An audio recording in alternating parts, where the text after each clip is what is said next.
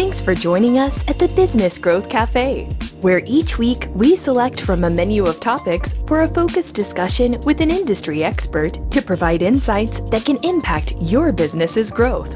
With your host, Angelo Ponzi. I am Angelo Ponzi, your host here at the Business Growth Cafe, and thank you for joining us. Disrupt the status flow. Now, you can read articles and blogs, go to any technology company, watch a video. They all talk about disruption. But it's typically in reference to a technology company, if you will. Think about Apple disrupting the phone industry or the music industry, Uber, the taxi and limo business, Tesla, traditional automobile business. You get the idea. But have you ever thought about disrupting yourself and the way you operate? Well, today at the cafe, we're going to speak with Chris King, President and CEO of Status Flow, to talk about the benefits to disrupting your flow. Now, hang on. We'll be right back to explain what the heck we're talking about. You really don't want to miss this.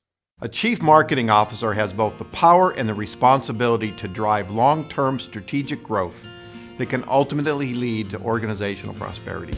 And that growth starts with a vision. What is your firm's definition of success? Growth? How will you strategically work towards expansion, for example? Equally important, what is your customer's perception of your firm? And how well do you meet a need or deliver value?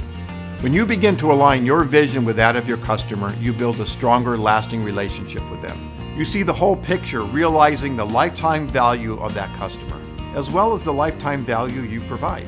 A CMO must look at success with a strategic mindset, looking beyond the transactional. The CMO must understand the customer journey, utilizing the competitive intelligence, embracing and leveraging your unique market insights.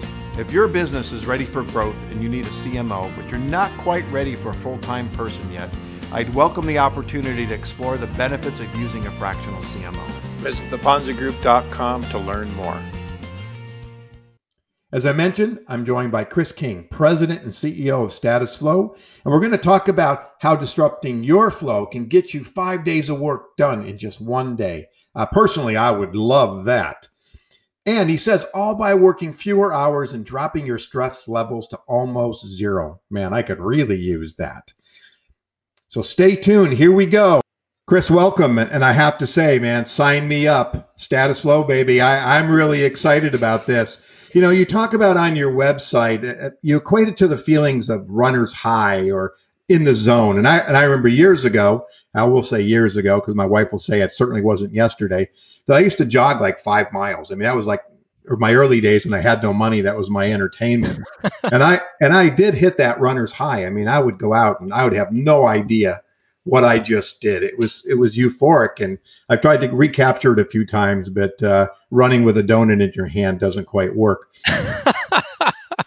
So what I really want to do then is, I guess my question is this: what the hell is flow? Right. Thank you for having me, and I can relate. The flow essentially is an optimal state of consciousness where you feel your best and you perform your best. You know, you mentioned it. Being in the zone, runner's high. There are any number of names for this. Basketball players call it going unconscious.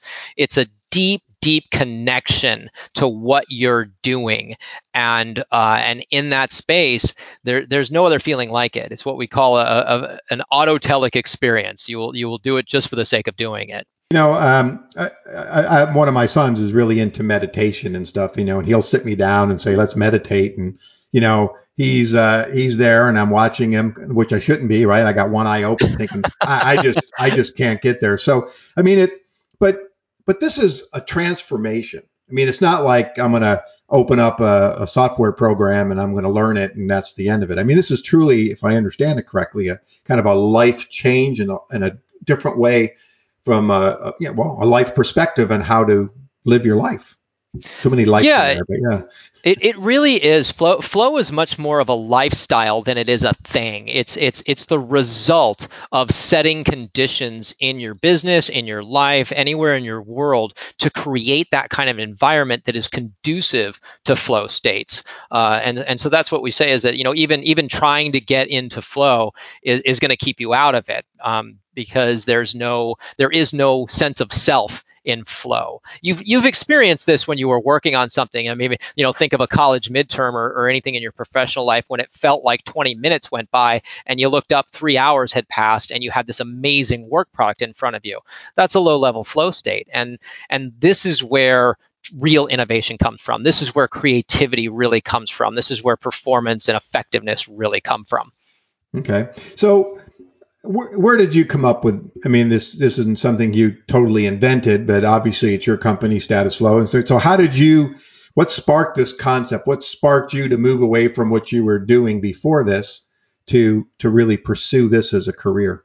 Well, I learned very quickly I was way too lazy to work for somebody else. So that was really, it was either this or I was going to starve to death, but I actually have a long history with flow, and dating back before I knew what that was. I grew up in the west side of LA, Venice area, Lords of Dogtown, skateboards, BMX bikes, that kind of stuff. I was an ice hockey player in college, and my father trained me to race cars when I was a kid. So I had an intimate relationship with flow, and I knew what that was. And it wasn't until later that I did my education in spiritual psychology, and I was working in the Neuroscience Institute of a hospital at the time. And it wasn't until I started really collaborating with an organization called the Flow Research Collective. I did a lot of training there, and I learned so much more about flow and what this is. And it kind of put everything together for me. It was like, oh, so that's what was going on with me. Cool. Now I know. And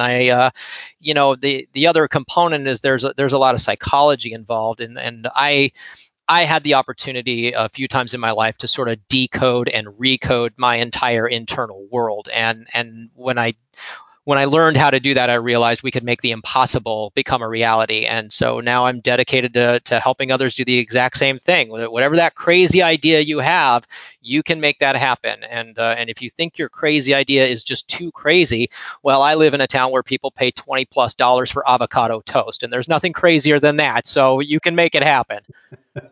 I remember when I first came to California, and my sister lived in Santa Monica, and she took me out to a Mexican restaurant.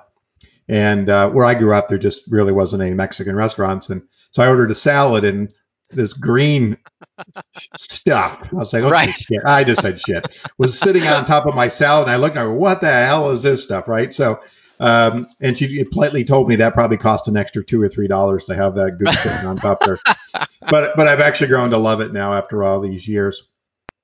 And I want to keep digging in this a little bit. But one of the things you say on your website that, if you can get into flow, you can take 5 days worth of work and accomplish it in one day, or really dropping stress by working few hours. And I want to crack that secret because I work for myself as well. And 7 days a week, I'm always seem to be sitting at my desk. And so I need to figure this out. So how, I know we're not going to get into the entire process, but kind of give me a perspective of how you work with a client to help them achieve this.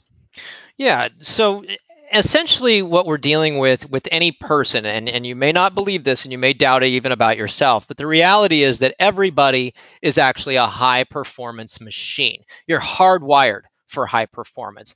The problem is that it's like you're a Ferrari.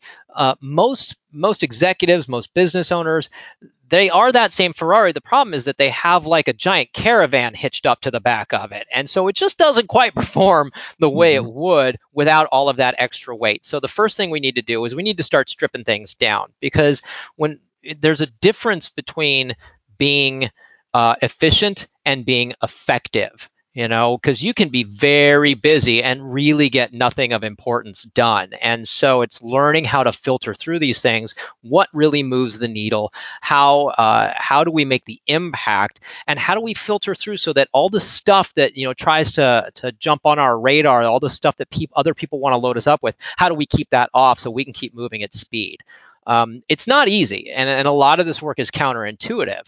Mm-hmm. But if you can do it, that's how you get the kind of performance that you're looking for.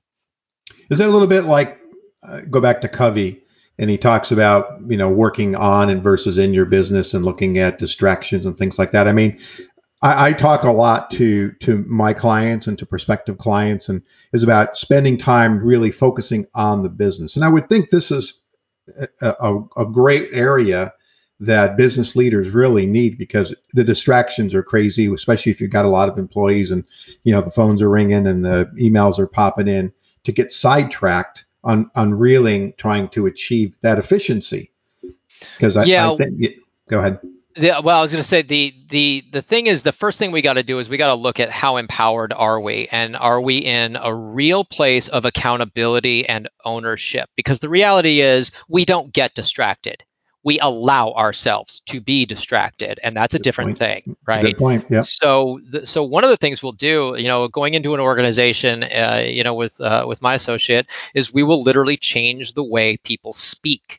Because, like Nietzsche said, the culture is in the language. And so when we say things like, I can't afford it, I didn't have time, I forgot, the client didn't get back to me, all of this is indicative of an external locus of control, right? This is outside of us. We have no response. I didn't have time. Time is something you have or have not.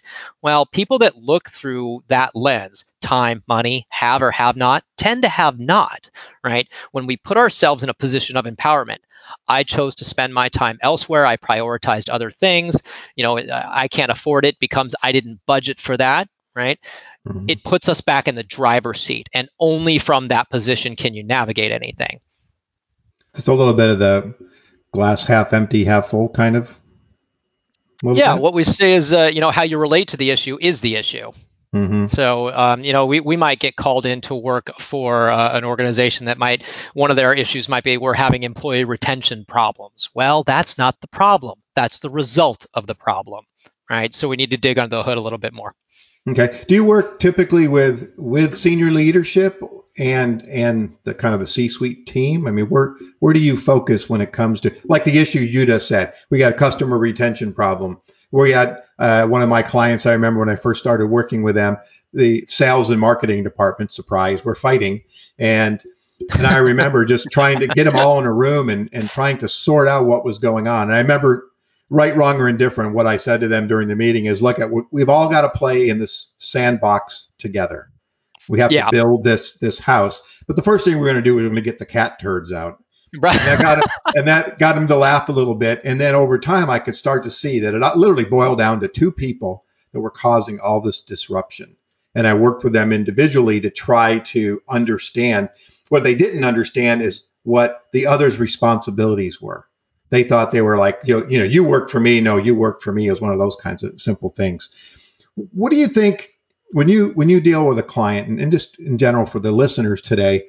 I mean, what do you think the most misunderstood thing is about what you do, about flow in the process? Wow, that's a great question. The most misunderstood thing, I think the most misunderstood thing is kind of what I alluded to earlier, is that this is not exclusive to a certain kind of person or a type of person. Anybody with, to the best of the research that I've done, who has a biologically normal brain is hardwired for flow, and they can literally take 5 days of work and squish it into a day. And they can do that by reducing their stress, overwhelm, and burnout. So I'd say that's the biggest myth, is that, I can't do it, it's for other people. Is it a little bit, I made a joke earlier about my son and meditation, but I mean, I personally, it's like, I get it. I've been there before, breathing exercises and all that. But fundamentally for me, it's a concept that's like, I just can't see myself sitting, and cross-legged but right. But is it that just getting people to accept that there is the value to this process, regardless of what they think or how they feel about the process? Does that make sense? Yeah. I think, in the case of meditation, it's really about awareness, and I can't meditate, that kind of thing. It's like, look, I love the quote, if you argue for your limitations, you get to keep them, right? So it is about being willing to, my favorite analogy is learning how to swim. If you want to learn how to swim, you have to let go of the comfort and the familiar and the safe side of the pool, right? And it feels weird. You let go of that pool and you start paddling, and you got your face in this thing that you told your whole life that was going to kill you. You could drown in it, and it feels weird. You're no longer on solid ground. It's an awkward environment. It's very uncomfortable. And if you really want to learn how to swim, you're gonna have to let go of the side of the pool. Okay. How long is it a typical, I'll call it engagement with you? I mean, how long does that take for people to get? I mean, do you say it's going to take you 30 days or it's going to take you 2 weeks, or it's just kind of ongoing until you get there, which could be great for business? But so how when people engage with you, how do you set up their expectations? Yeah, great question, and I'll answer it the way a lawyer might. It depends, So Us marketing guys say that too. right. It's it depends on the engagement. Is this a one-on-one thing, or are we working with a team? And what are the deliverables? What are they looking for? Typically it's going to take no less than 6 months most of the time, because everybody has an operating system in their head, just like a phone or a computer has an operating system. So does an individual. And that operating system was written by that individual by about the time they were 6 years old. And that system is, and we call it a belief system, by the way, but that system is generating the entire reality that somebody's experiencing. And so essentially, if somebody asks me what I do for a living, I'm a systems hacker. Instead of hacking and optimizing a computer, I'm doing it with a person. We need to hack and optimize that system to produce a certain kind of result. Now, that system's been running your age minus 6 years. It's just not going to change overnight. That's not the way it works. So we usually have a minimum 6-month engagement for one-on-one. They'll usually extend out anywhere from another 6 to 12 months beyond that, depending on what the individual's dealing with. With an organization, it's a function of what do they want. What is the deliverable that you're looking for, and that could be anywhere from 3 months to 9 months to a year and a half, whatever. And that could depend on the specific problem, like you were saying earlier, employee retention, and what you're trying to solve for. Yeah, that's my favorite example of a flow state in action is imagine that the United States government calls you up and says, okay, we need you to do something that we know you don't know how to do. We're not going to give you a whole lot of money to do it. We're not going to give you any physical space in which to do it, and we need you to do it in 180 days. And then imagine that you actually pull it off 37 days ahead of schedule. Well, that's exactly what happened in 1943 when the War Department contacted Lockheed and said, we need a jet fighter to win the war.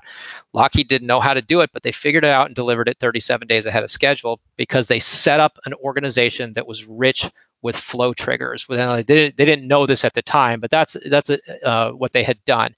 And that's where they got the innovation, and that's where they got the speed. That's really interesting.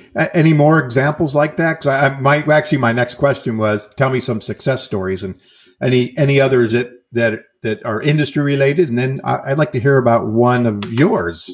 Yeah, well, I'll tell you, one of my background's in tech. I came up in tech through the late 90s and into the 2000s, and I was working with what at the time was one of the largest tech distributors in the world, actually. And they had, I think at the time there were a staff of 1,500 people in this one area, and we were charged with working with 6 of them. And they had a very niche little pocket, as sort of like a little company within the company. And they said, we need to kind of blow up this product line here. And at the time, it was the Computer Telephony Integration Group, little pocket of tech people. Well, and they were selling through product at something like $20,000 a month, and they needed this to be a success. And they said, well, we have no money to give you, and we don't really have any more people, and and I was not going to have people working 80 hours a week. We just don't do that kind of thing. But within 6 months, we were able to quadruple that business because we were able to leverage what they didn't know they had in terms of manpower. Okay. When you work with a company, as a question I was going to ask just a few minutes ago, is it once a week that you're with them, or are they getting assignments? I mean, what's kind of the basic structure? Yeah, again, it depends. It might be once a week. It might be every other week. That's a pretty common framework. It sort of depends on how soon do you need it. That's speed. I joke about this. Speed is a question of 3 things. It's a question of horsepower, it's a question of weight, and it's a question of money. How fast you want to go. Has COVID impacted your business? Yeah, it's impacted everything. It's for us, it's been really fantastic in terms of a case study because our clients have been able to leverage all of this. The pandemic itself is actually filled with these flow triggers, as I mentioned, and autonomy, for example.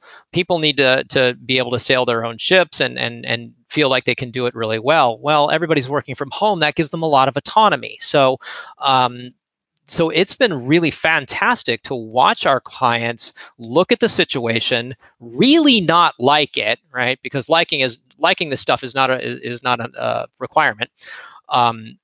Asking what can we do with it? Where can we go from here? How can we leverage this? And that's the operative word. We don't really look through the lens of efficiency, productivity. We look through the lens of leverage, input to output ratio. How can we get more with this, right?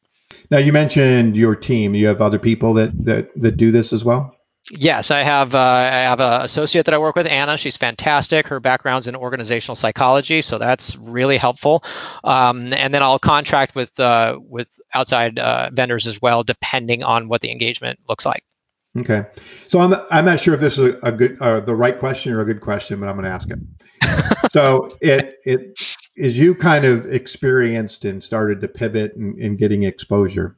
Tell me your success story of using Flow. I think there's two that I really like. Do you want? All right, I'll tell you. Yeah, tell them both, man. All right. Well, okay. We're storytelling here today. All right, I'll be really quick. So, when I was 19, I had a roommate that was playing college hockey, and I hadn't been on the ice since I was about 5 years old. I skated for half an hour. I told my mother that it was too cold. I never wanted to do it again. And but at the time, inline skating was really big. This was, I don't know, mid 90s, late 90s.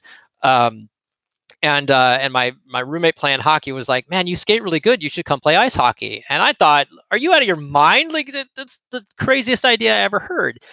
Sure enough, I went with him. He had some extra gear. I went and played a pickup game. I had the best time of my life, and I decided I wanted to play NCAA ice hockey. And now, again, I hadn't skated ever really in my life, half an hour when I was 5 years old. So I fully dedicated myself. I mean, single focus. Come hell or high water, this was going to happen. I was going to make that team. I skated every single day for 10 months. The ice rink offered me a job to work part-time for minimum wage because I was there all the time anyway, and I skated. I was working at a pizza place where I would do I would throw some flour and cornmeal on the slick floor so I could do puck drills, right? Just start stick handling in the middle of the night, 2, 3 in the morning, right after the pizza place would close. I skated my ass off, and sure enough, I tried out for that team. I made it. We actually went to the state champions that year. We got our asses handed to us by San Diego, and but I did end that season. I think I ended that season first in assists and fourth or fifth in goals or something like that. And this is with NCAA players that have been playing since they were 5 years old. So that's the kind of learning that's available when you can get yourself into flow. They say it's 10,000 hours to develop mastery. Right. You get into a flow state, you can cut that in half. Nice. I have one quick hockey story. So I grew up back east, and when I was in college, and I skated as a kid. I mean, literally could walk outside and skate down the streets. It was like, right. And so I was in a fraternity, and one day they had a hockey team, and they said, "Look, we're down a guy. You can skate, right?" And I said, "Sure." And they said, "Well, we need a goalie." Right. Fine. I've never played hockey, but I think I could probably stop the puck. Well, audience, this is audio. If you could see, I'm wearing glasses, and I wear contacts now. But at the time, I wore glasses 100% of the time. Well, the mask wouldn't fit over my glasses, so I had to take my glasses off. So I literally, everything was fuzzy until about 5 or 6 feet in front of me when they were right there ready to shoot. And let's just say we got killed. And that was my only experience playing hockey. I'm lucky I didn't come out really damaged, but it was an experience for sure. And so I want to backtrack just a little bit, and then we're going to come back. But I want to talk about your business a little bit. And I ask these questions. They're kind of some consistent questions I like to ask my guests. So when it comes to growing your business, what keeps you up at night? Nothing. I mean, You're really? on flow. I Yeah, there's really nothing that keeps me up, and I know that sounds like maybe it's a cop out answer. The reality is, I sleep great, it's actually necessary. So many people, when they have a lot to do, the first thing that they will cut back on is sleep. The same way, like the economy takes a dip, the first thing people cut back on is marketing. That's the last thing you should cut back on when the economy takes a dip. And Amen, same, brother. Amen. right? And when you are super busy and super hectic, that's when you double down on sleep. You make it non-negotiable, because everything is about leverage, including your body, including your biorhythms, what we call your circadian rhythms. Like, we can optimize you, but you cannot drive a race car if you're not going to put any alcohol in the tank, Yeah. Well, that's a great point. I know that, people say, I can get by on 5 hours sleep or 5.5 hours sleep. I'm about 6.5, maybe 7. I tend to stay up late and then get up, somewhere between 6 and 6:30, and I can do that for about 6 or 7 days, and then I'm on the floor taking a nap. But Mhm. and I sleep well, no matter what. I'm just like you. I go to bed and I just fall asleep. I don't have restless nights. Mhm. What is the Yeah. best? Go ahead. I was going to say, get that sleep is the equivalent of getting, if you're not getting enough sleep, and not just enough sleep, but quality sleep, if you're getting interrupted in the night or something, that's like waking up and smashing a beer first thing in the morning. Smash a beer or two and then go to work. That's what happens when you're not sleeping. And there's plenty of data on this. I mean, you don't need me for this stuff. Yeah, no, absolutely, absolutely. What's the best business advice you've ever received? Wow, that's a great question. I'd say stay in alignment. Make sure that who you're working for, whether it's a big corporation or a small mom and pop, that what they're doing really aligns with who you are and your own value system. I learned way back when I was repping tech products, like I never wanted to rep a product I didn't believe in. And so I think that's, to thine own self be true, right? And you know what? And I agree with that. I can't even tell you how much I agree with that. I spent 8 months working for an organization, and as I got into it, as the time went on, I realized that they were hurting my personal integrity and the things that they did, to the point where it was a great gig. I mean, but made a lot of money, fractional job. But I found myself driving there going, geez, I hate going into the office now. And I was like, I'm a part-time guy. I can quit whenever I want. But they really stomped on what I consider a core value of the company has to have integrity. The people have to have integrity, have to treat their employees the right way. And so, that ended that for me. It's interesting. When I was, I have this graph that I played with. It says um, age and tolerance, I guess is the word I'm looking for. When you're younger, you have a higher tolerance for stuff, and as you get older, it's like, yeah, screw that bullshit. I'm just not going to deal with it anymore. Right. So that's the best business advice you've ever received. What's the best business advice you've ever given? Uh, None of the above. I'm not in the advice business. My job is to get clients to get them to give them their advice. From my framework, you have every answer to every question you will ever be presented with in your head somewhere. And so if a client comes to me and says, Chris, I don't know what to do about this, what I hear is, Chris, I don't have access to my wisdom, to my knowledge, my inner knowing. So I don't have to seek the answer, and I don't have to give them my answer. What I need to do is I need to seek and remove the barrier that is stopping them from their answer. Once we do that, we can support them through executing whatever it is they discover. Okay. The way I've heard it phrased is, I'm not gonna tell you what to see, but I'm gonna show you where to look, and then I'll help you relate to what you find. One more question in this series. If your journey was a book, what would the title be? Renegotiate your existence. Okay.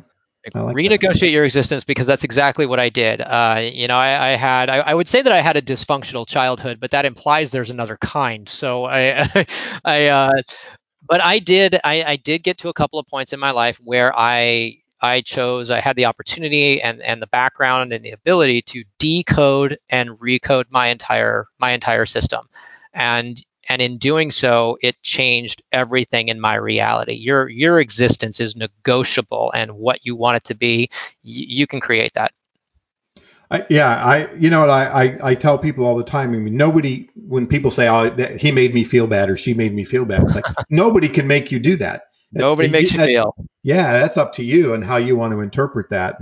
And so, I'm a believer. I can't say I have done what you're describing today, but I mean, there's been times when I've had to step back and really break it down, deconstruct everything I was doing to determine how to move forward. Otherwise, you're just overwhelmed. I mean, right now my desk is, if you could see this way on my desk, it's just piles and piles, and I'm feeling that I need to deconstruct or just sweep it all into the basket. I figure if it's important, somebody will contact me.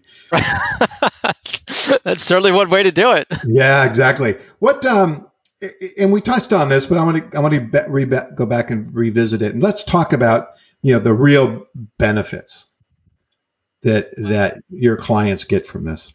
I tell you, there's such an up level in the way that they feel and the way that they experience their world. The speed at which they recover from freak out or hiccups is exponential. I have a client right now. He's a business owner. He's in the food service business, and you can imagine what the pandemic's done to him. Yeah. Except for that, he and I had been working together for about a year and a half, actually, by this point, and he was able to build a bridge, to build a bridge, to build a bridge. He was able to innovate. He hasn't had to fire a single person, and his revenue stream has maintained stable. And so that's pretty impressive in an industry that's been really decimated by the pandemic. And a big part of it is his ability to look at what's happening, have his moment of freak out, and then go, okay, and realign himself. And it's really incredible. His ability to realign himself is just spectacular in terms of watching him do it. And he's been completely different. So the benefits are, whatever it is you're suffering from, you can fix that. Whatever it is that you are lacking, you can have. It's just the benefits are very personal. Like I said, what do you want and when do you want it? When you start working with somebody, do you have to kind of exploratory work do you have to do to really get them to lay the program and for them to see it? Because I could say I'm overwhelmed, I got too much stuff going on, and fix it. Well, that's pretty generic, and you've probably heard it 1,000 times. So how do you kind of dig down into do me? How do you dig down and really understand where my real problems are? Well, I can hear it in the language. That's where a lot of it comes up. How steeped are they in victim mentality? How accountable are they for their experience? Like, do they say they made me mad? That kind of stuff. So I listen for speech patterns, and I have them tell me stories. Well, and they don't have to be necessarily anything that is super heavy or emotionally taxing or whatever. Just tell me a story. Now tell me another story. Tell me another story. If I give you 20 minutes and truly safe space where that I'm not going to judge you, I'm not going to get mad at you, I'm not going to shame you for it, where there's no fear and there's no shame and no judgment, you're going to tell me everything I need to know, because I'm going to be able to see the patterns that emerge just based on the way you frame things. And I start to understand very quickly, how is this person relating to their world?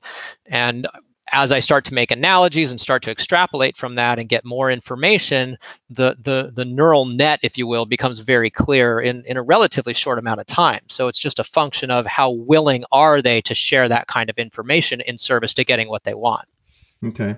Do you find consistency? Now, I do a lot of market research, and we find that after a certain number of interviews, for example, you start to see patterns. They start to shape up. You start to hear consistencies with the issues in let's say a particular vertical. Do you find that in talking to 10 people, 10 prospects, if you will, or 10 customers, that their problems tend to take on similar patterns, or is everybody truly unique?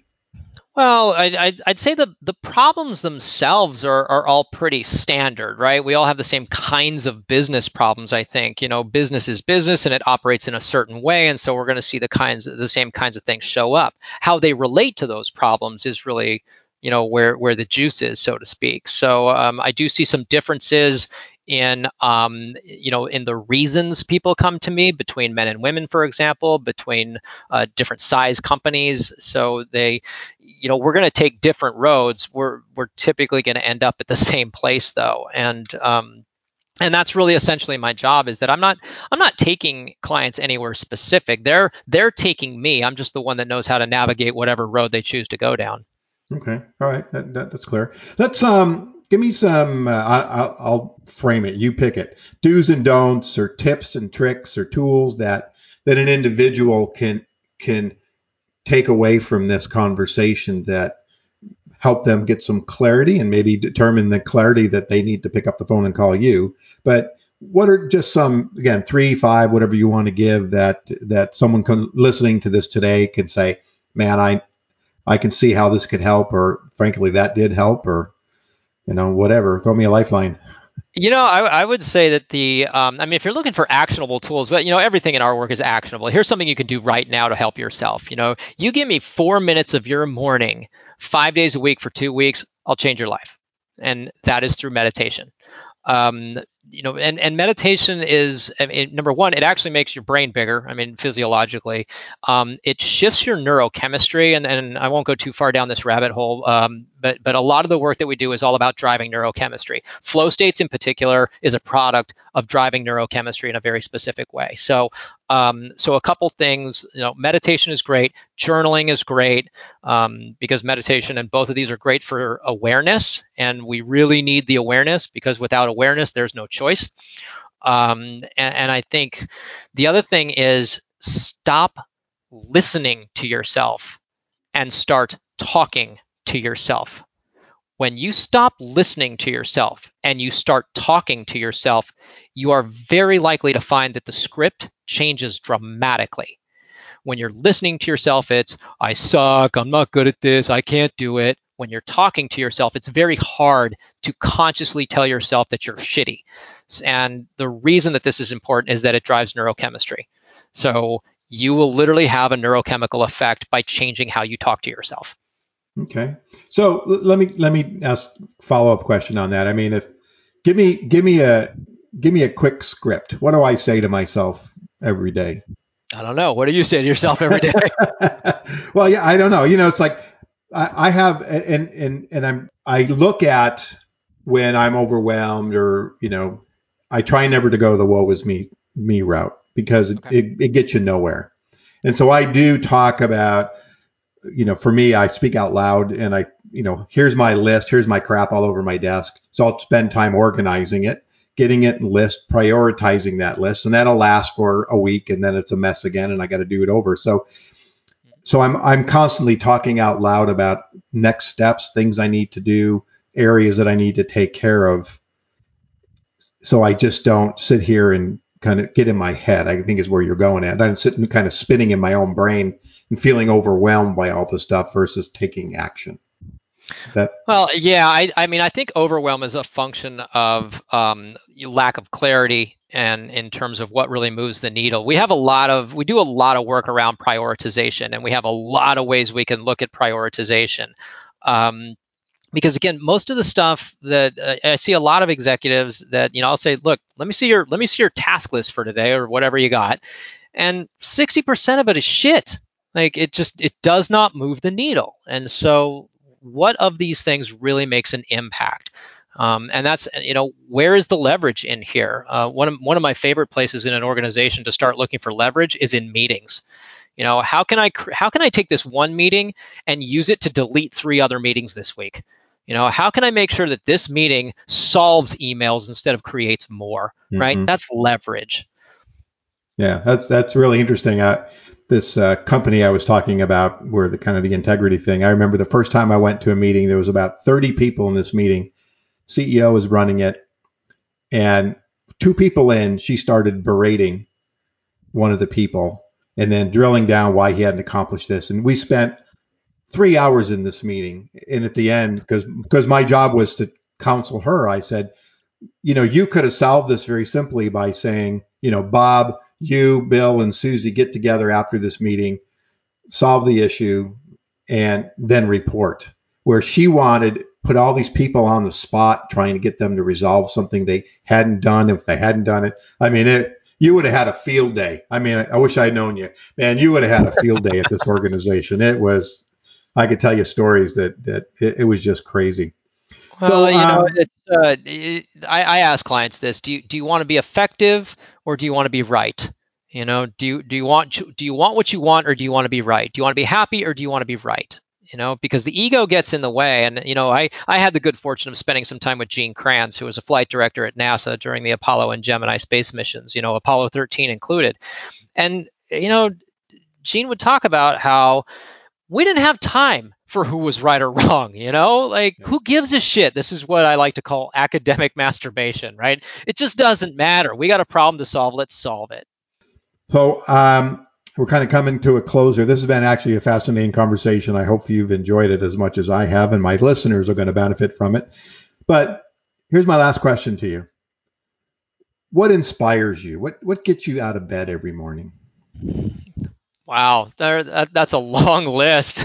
All right, we got a little more time. Go ahead. I love my life, Angelo. I love my life. I mean, I'm very, I'd say, blessed in terms of the people in my life. My fiance. I've got 3 teenagers that are not biologically mine. That's from a former relationship, and I love them to death.